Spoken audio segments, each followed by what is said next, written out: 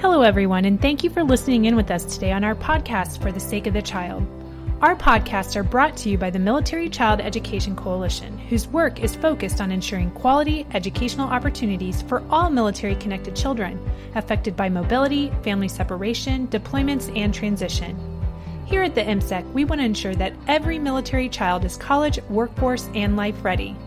In our podcast, we will share your stories as we talk to military service members, professionals, parents, and military kids. Please like, share, and subscribe. And we appreciate your comments, questions, and ideas for topics that you would like to hear more about. Welcome, everyone, to our podcast, For the Sake of the Child. My name is Louise Webb.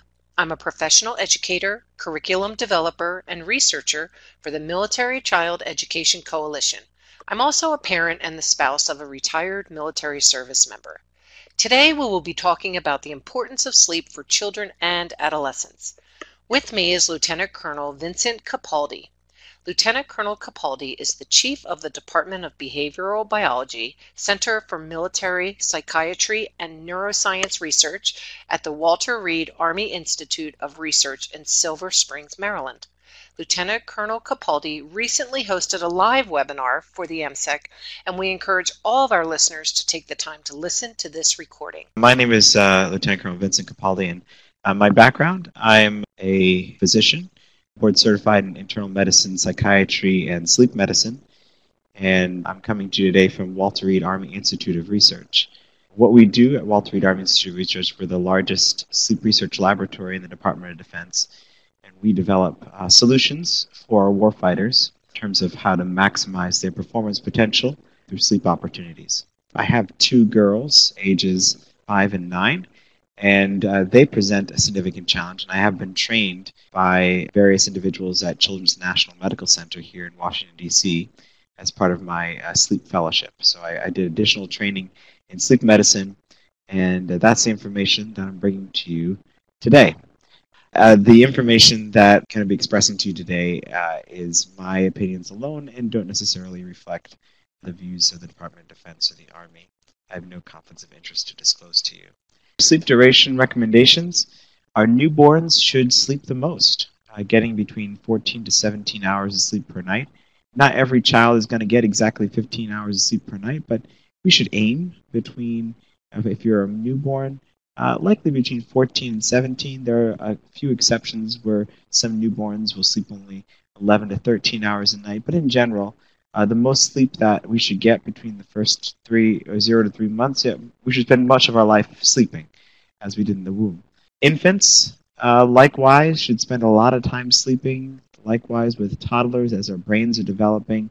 It's only when we get to school age and teenage children that we start looking much like what we would expect for adults. But even so, then we should try to aim for longer amounts of sleep for these newly developing brains.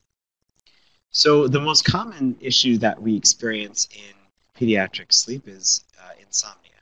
People endorse that their children can't get to sleep, have issues with curtain calls or resistance to getting to sleep.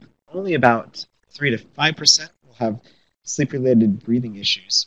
If your children are snoring at nighttime, that's often a significant issue. Children, in general, should not snore, and snoring could be indicative of a breathing issue that should be checked out by a sleep specialist. Hypersomnia, that includes things like narcolepsy or another disorder called Kleine-Levin syndrome. That is generally very rare. So if your children are falling asleep during the daytime, it's probably not due to some sort of hypersomnia like narcolepsy. It's probably due to them not getting enough sleep at nighttime. Other issues include circadian rhythm sleep disorders like delayed sleep phase syndrome or advanced sleep phase syndrome. We see delayed sleep phase syndrome mostly in our teens and adolescents. So these people with delayed sleep phase syndrome will have a propensity to go to bed later and wake up later. Does that sound like a teenage sleep schedule to you?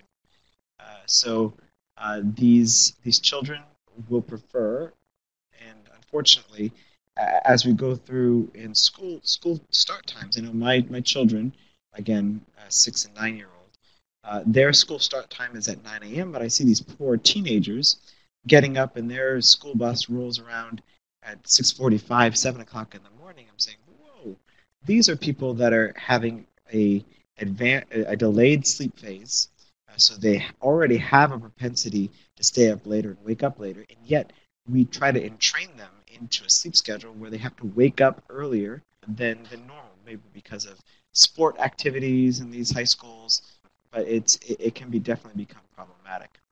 Parasomnias. I'm not sure if your children have ever experienced something called sleep terrors. Sleep terrors are periods where it's called a confusional arousal, where they wake up in the middle of the night and scream and don't know where they are and are difficult to console. Another common parasomnia is sleep enuresis. That means peeing the bed. Up until about 7 years old, this can be somewhat normalized. And it typically goes around the same time the parents learned to sleep without. So that can be a difficult thing for children to work through, but generally normal. And there are some behavioral techniques that can be utilized to help children transition from having issues with sleep enuresis. Other sleep-related movement disorders include restless leg syndrome. This is often caused by deficiency in iron. Periodic limb movement disorder, where children will move their legs at nighttime. Restless leg is where you feel the sensation to move your legs, and moving them reduces that sensation. It typically only happens at night. Whereas periodic limb movement, the children, it doesn't wake them up from sleep when they move their legs. And then there's another one called sleep-related rhythm movement disorder. Right? So the top five sleep assessment topics, of course, difficulty falling asleep, staying asleep, waking up in the morning, unplanned naps. Right? Insomnia is frequent and persistent difficulty initiating sleep or maintaining sleep that results in sleep dissatisfaction despite an adequate sleep opportunity. So what typically children are experiencing, we separate it out into different categories. The first is sleep onset association disorder. So children, the prevalence of this is between 25 and 30% of school-age children or early school-age children between 6 months and 3 years, so preschool children or daycare. They have a delayed time to fall asleep and nighttime awakenings. These falling asleep becomes associated with cues. A cue must be present in order for the child to fall asleep. So for this, we likely recommend a routine that's put in place to help children associate bedtime with sleep. That may include a bath at the same time on a nightly basis, perhaps, of course, feeding, depending upon how old your child is. Obviously, at 6 months, you're going to be feeding the child on a regular basis. Next, limit setting sleep disorder. The prevalence between that is 25 and 30%, and this is between 18 and 60 months. This is up to 5 years old. Children will delay bedtime, and parents reinforce this undesirable behavior at bedtime. So, often the theme goes, parent tries to put the child to bed, and then child calls out. Parent immediately goes to the child's bedside, perhaps staying with the child, going into their bed, and that type of behavior reinforces the child's undesirable behavior, and that can be problematic. And for that, we use behavioral techniques to help parents understand what are some ways to reduce this type of undesirable behavior. What type of undesirable behavior are we talking about? We're talking about curtain calls. So curtain calls are you put your child to bed and they come out and they want to talk to you. All of a sudden, they have the biggest, the largest unquenchable thirst, or they need some food, or they are afraid. All of these things contribute to bedtime resistance. Sometimes children have crying or tantrums, and in a attempt to avoid going to bed. Nocturnal awakenings in the middle of the night, so not just at bedtime, but afterwards. You'll have nighttime call-outs, crying, these type of behaviors. So let's see about some options that we can use to potentially mitigate some of these issues. So first, we try to identify cues that delay independent wake-sleep transition. By that, we institute positive routines, including sleep hygiene training, perhaps taking a bath, brushing your teeth, bedtime story, something that every night you repeat night after night, and it becomes an established routine for children. Even using the same parent, if possible, makes it a little bit difficult with deployment cycles, but establishing a bedtime routine is absolutely essential. Then there are various techniques to help your children deal with insomnia. The first is a simple extinction technique, or having children cry it out. What children can do is you tell the child, I am going to bed, or you're going to bed now, and then allow the child to cry it out. Often, if the child is trying to be weaned from using breast or bottle feeding, you can transition to using water in the middle of the night and providing a different parent. So sometimes the child will only want to see mom in the middle of the night as opposed to dad. Providing dad and water may allow your child to extinguish some of these behaviors in the middle of the night. Next is graduating extinction.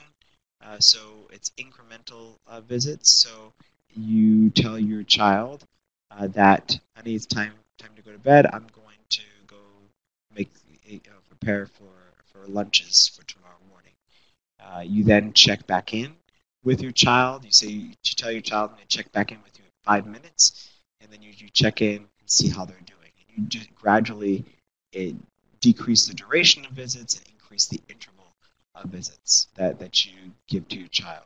Next is positive reinforcement. I talked about the excuse me drill. So what that is excusing yourself from the child's room and then coming back in and checking on the child. Another one is giving a bedtime pass. You want to reinforce the desired behavior. So in my own children's life, we have used a point system where they could trade in points for cash or trade in points for various activities. And one of the ways they could earn points was staying in their bed for the entire night. Next is a child-controlled visitation, so a bedtime pass. So you give a child a pass and say, this is your one pass out of your bed. You can only use it once, and once you use it, you have to stay in your bed for the rest of the night. So having children having that control over when they can utilize a pass is often good. Fading approaches.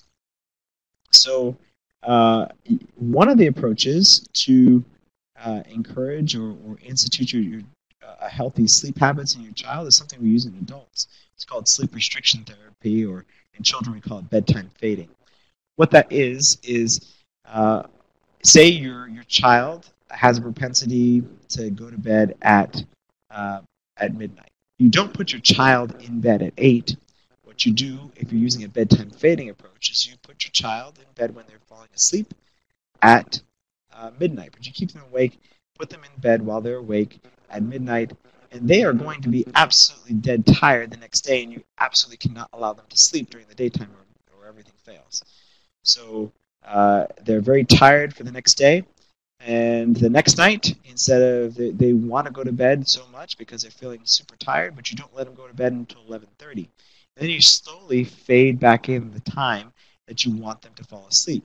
Now this may take, it's not going to be overnight that you go half an hour earlier, but over time your child will build up a sleep pressure that then they can start associating bedtime with sleep, and they will feel more and more able to get to sleep without as much of a fuss. So in school-age children, we're establishing limits. In adolescents, we're negotiating responsibility. One of the biggest issues that we experience in adolescent sleep medicine is dealing with electronics and phones. Oftentimes, it's recommended if your child is having a problem getting to sleep and staying asleep, that you take these electronics out of the room. No television in your bedroom, obviously, and no cell phones in your room.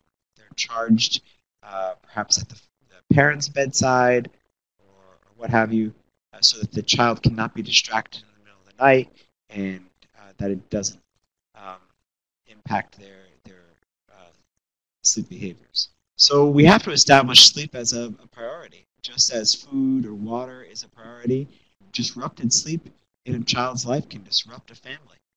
So if your child's not sleeping through the night, it can definitely cause marital stress. It can cause stress in the life of the other children who are trying to sleep. It's important to have regular bedtimes and regular wake times. So just as much as the parents would like to sleep in until noontime on Saturday or Sunday, it's important, if you are having problems regulating sleep in your children, to not vary the wake time dramatically on the weekends. At most, sleeping in about an hour should be the most amount of time that you're sleeping in on the weekends if you're having difficulty maintaining regular sleep. No electronic media use within half an hour of bedtime. Quiet time, as I mentioned before, quiet and close time, and establish an early evening worry time. So you talk to your child, and they have worry journals, things like that children can utilize. Disassociate things that have previously been associated with bedtime. So you need to break that association that your child may have where sleep is a frightening time, sleep is a angry time, sleep is a time where they need to act out in order to get mom or dad's attention. What we look for are analysis of cues, whether that be clocks in the bedroom, lights, other things that children start ruminating on, sounds that you can hopefully clarify for them. You can talk to them about what sounds are there, or use a sound machine at nighttime to help children not necessarily attend to those other sounds that you may hear at nighttime.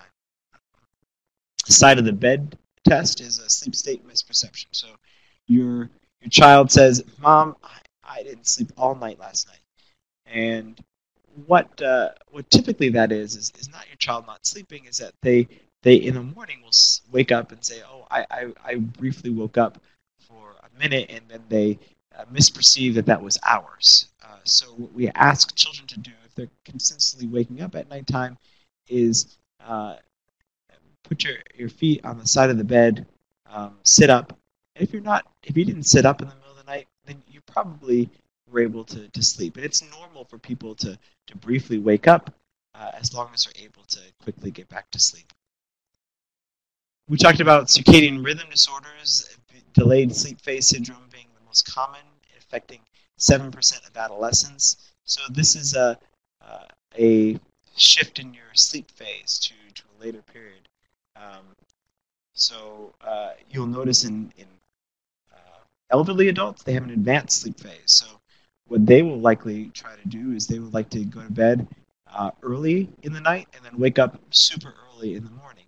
But this is the exact opposite that we see in adolescents and young adults. And how we combat this is by instituting a regular wake schedule every day. So we have an anchor point where if your child absolutely needs to go to the bus at 7 o'clock in the morning, then you set your anchor point at 6 a.m., and that 6 a.m. happens practically 7 days a week, with waking up at 7 a.m. on Saturday and Sunday, and then instituting a good nighttime schedule. So circadian rhythm disorder and delayed sleep phase, we talked about the treatment. You have to modify their behavior using rewarding activities, such as social media. Say, if you're able to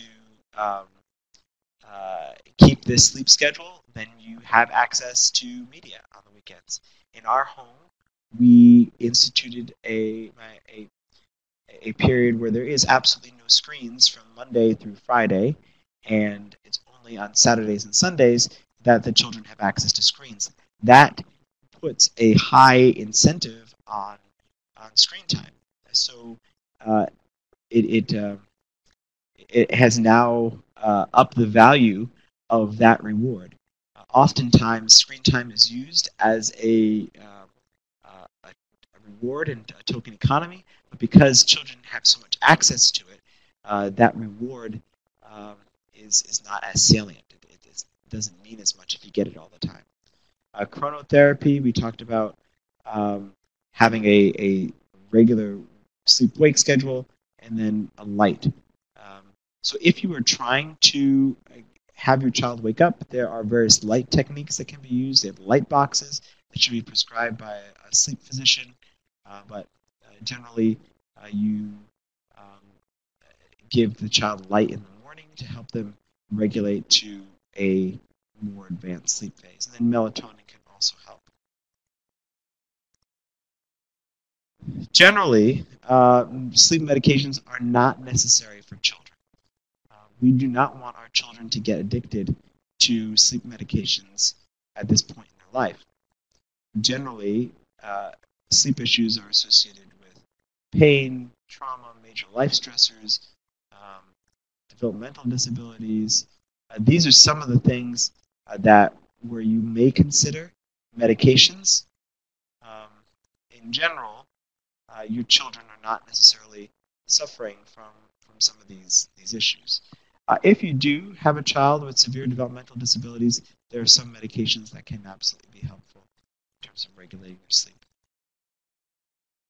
Melatonin is the most commonly used, I'm putting air quotes, medication. It's a supplement, a naturally occurring hormone that is typically given to children at the dose of about 3 milligrams or less per night. This helps with circadian phase differential. It doesn't necessarily help with issues related to behavioral resistance to sleep. However, the placebo effect is very powerful. If you tell your child, I'm going to give you this medication, it's going to help you sleep, oftentimes it will help your child sleep. Even it's their belief in the medication that really makes the biggest difference. Top sleep tips for you guys: no electronic media in the bedroom, no electronic media within 1 hour of bedtime, because that bright blue light will impact their circadian rhythm. Regular bedtime routines, quiet and together time before bedtime, having a regular bedtime or regular wake time, comfortable sleep environment, cut out caffeine. Your teens should never be driving sleep deprived, and there should be a plan in place if your child is ever feeling sleepy as to how to get home, whether that be Uber or mom and dad. This is Louise. I'm back for Parent to Parent. We have in-person parent-to-parent teams around different military installations in the U.S. So we reached out and asked them if they could talk to some of their parents to get some questions for you today. So I do have a couple that relate to ADHD, if you're okay with answering that. One mom asked, if a child is diagnosed with ADHD, do they typically need more sleep than other kids? No, children with ADHD need the same amount of sleep as other children. The issue with ADHD is medications typically that are used for ADHD often impact sleep. So what we try to do is schedule those medications early in the morning so that the medication is wearing off by the time the child's ready to go to bed, and they're hopefully feeling pretty sleepy prior to bedtime.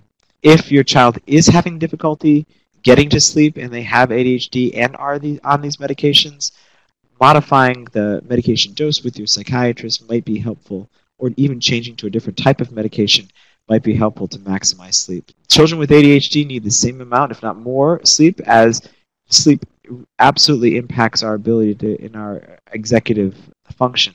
So the more we sleep, the better we're able to organize things, the better we're able to moderate our emotions and behaviors. So your children with ADHD should absolutely be getting the same amount, if not more, sleep. Okay, that's good to know. And the next question was about, could medicines cause sleep disruption? And it could. So that's what you're suggesting. Just work with your doctor if you need to tweak that medicine the time it's distributed. Right. That makes sense too. Right. Yeah. Another question we had, and this goes along the lines of using, like you said, the sound machine or music to fall asleep. So I liked that suggestion of the nature sounds. I think that's a good idea. What about audiobooks? Is that appropriate if a child is listening to an audiobook? Well, it's all about what your individual child needs and is able to tolerate. If you have a child that falls asleep to an audiobook and they go to sleep pretty quickly, you check in on them in say 15 to 30 minutes and they're dead asleep, then it's absolutely fine. However, if your child, you check in on them in 30 minutes and they're still wide awake, and an hour later they're still wide awake, you probably won't want to use the audiobook. Maybe switch to something else. I think with audiobooks, children may be anxious about falling asleep because they may miss something in the book. So my personal preference would be to stay away from audiobooks. However, if your child gets to sleep within 15, 20 minutes using an audiobook and that works for them, then that's great. That's a good rule of thumb, that 15 to 20 minutes. You talked a little bit about night terrors, so we did have a parent ask what they can do for a child that wakes up with those night terrors. For night terrors, they typically happen at a certain time in the night. So if it's a regular thing that happens for your child, we can do scheduled awakenings, so as they don't get to that point in their sleep schedule where they automatically go into this night terror if it's happening frequently. And that's rare that a child will have night terrors as frequently on a 4 to 5 times per night type of basis. But if that does happen, you should work with your sleep specialist to think about nighttime awakenings, or there's even some medications that could potentially help. Well, that's good. Good, thank you. You did mention about the length of sleep time that kids should have. And if a child doesn't get that suggested amount of sleep each night during the week, can they catch up on the weekend? Does that really work? Their bodies will want to catch up. However, they become what we call socially jet lagged. So it becomes very difficult for them to get back on the right schedule in subsequent days. Your children really shouldn't be, as long as they're outside of that realm, like over 5 years old, really shouldn't be napping or taking naps during the weekends, because it can definitely impact their ability to get to sleep at nighttime. So any nap that you're doing during the daytime for your adolescents, say they come home after school and they take a nap, just like you, their propensity to get to sleep at nighttime is absolutely going to be diminished, and they're going to start getting into these type of routines that then it becomes very difficult for them to get to sleep when they actually need to. So about that and sleep, what about weighted blankets? They seem to be advertised all over, and does that help to try to keep kids asleep? And if so, is there like an age recommendation of when, like, is that safe for little kids? So weighted blankets can be used. They should be used with caution for younger children, because obviously they typically come with a age recommendation on them. Weighted blankets can be helpful for people suffering with anxiety associated with sleep. And generally, they are safe and can be helpful. It's all up to the parents just to make sure. Especially, you wouldn't want to use it for a toddler or anyone less than the age of, say, 6, because then they run the risk of kind of being smothered by the blanket. I would agree with that as well. All right, I do have one more question for you, because this one refers to older kids, teenagers, and we had one mom ask, they've heard that kids and teens who are in sports who may suffer a concussion shouldn't take sleep aids, and I don't know if this is in your realm or not, but because of the sleep disturbances, they could last up to a year. So is that something that melatonin would be in line with? And like, can you use melatonin if a child's been diagnosed with a concussion? You want to reduce the risk of concussion for your children. Concussion, brain trauma, or brain bruises are never good, and absolutely they can disrupt sleep. You really shouldn't, for all children, you really shouldn't be using any sleep aids whatsoever, except for maybe melatonin, until a child is 18 or older. The sleep aids that we typically use for adults work on a system called GABA. So it's like taking several stiff drinks. If a child has propensity for addiction in their future, or family history, you don't want to be setting them up for needing to take a pill in order to get to sleep, or becoming reliant on a substance. So in general, we say that children shouldn't be using, unless there's a significant issue, like a developmental issue or an issue with pain. They can use something for a short period of time, or a significant trauma in their life, say the death of a family member, then a short period of sleep, a sleep aid can be helpful. But in general, stay away from all sleep aids unless they're melatonin for children and adolescents. Thank you so much, and thank you for being here today. And thank you to all our listeners for joining us as well.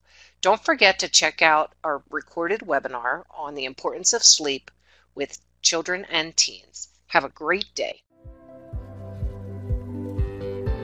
I want to thank you again for listening to our podcast, For the Sake of the Child. We would like to invite you to visit our website at www.militarychild.org. Like the MSEC on Facebook and follow us on Twitter.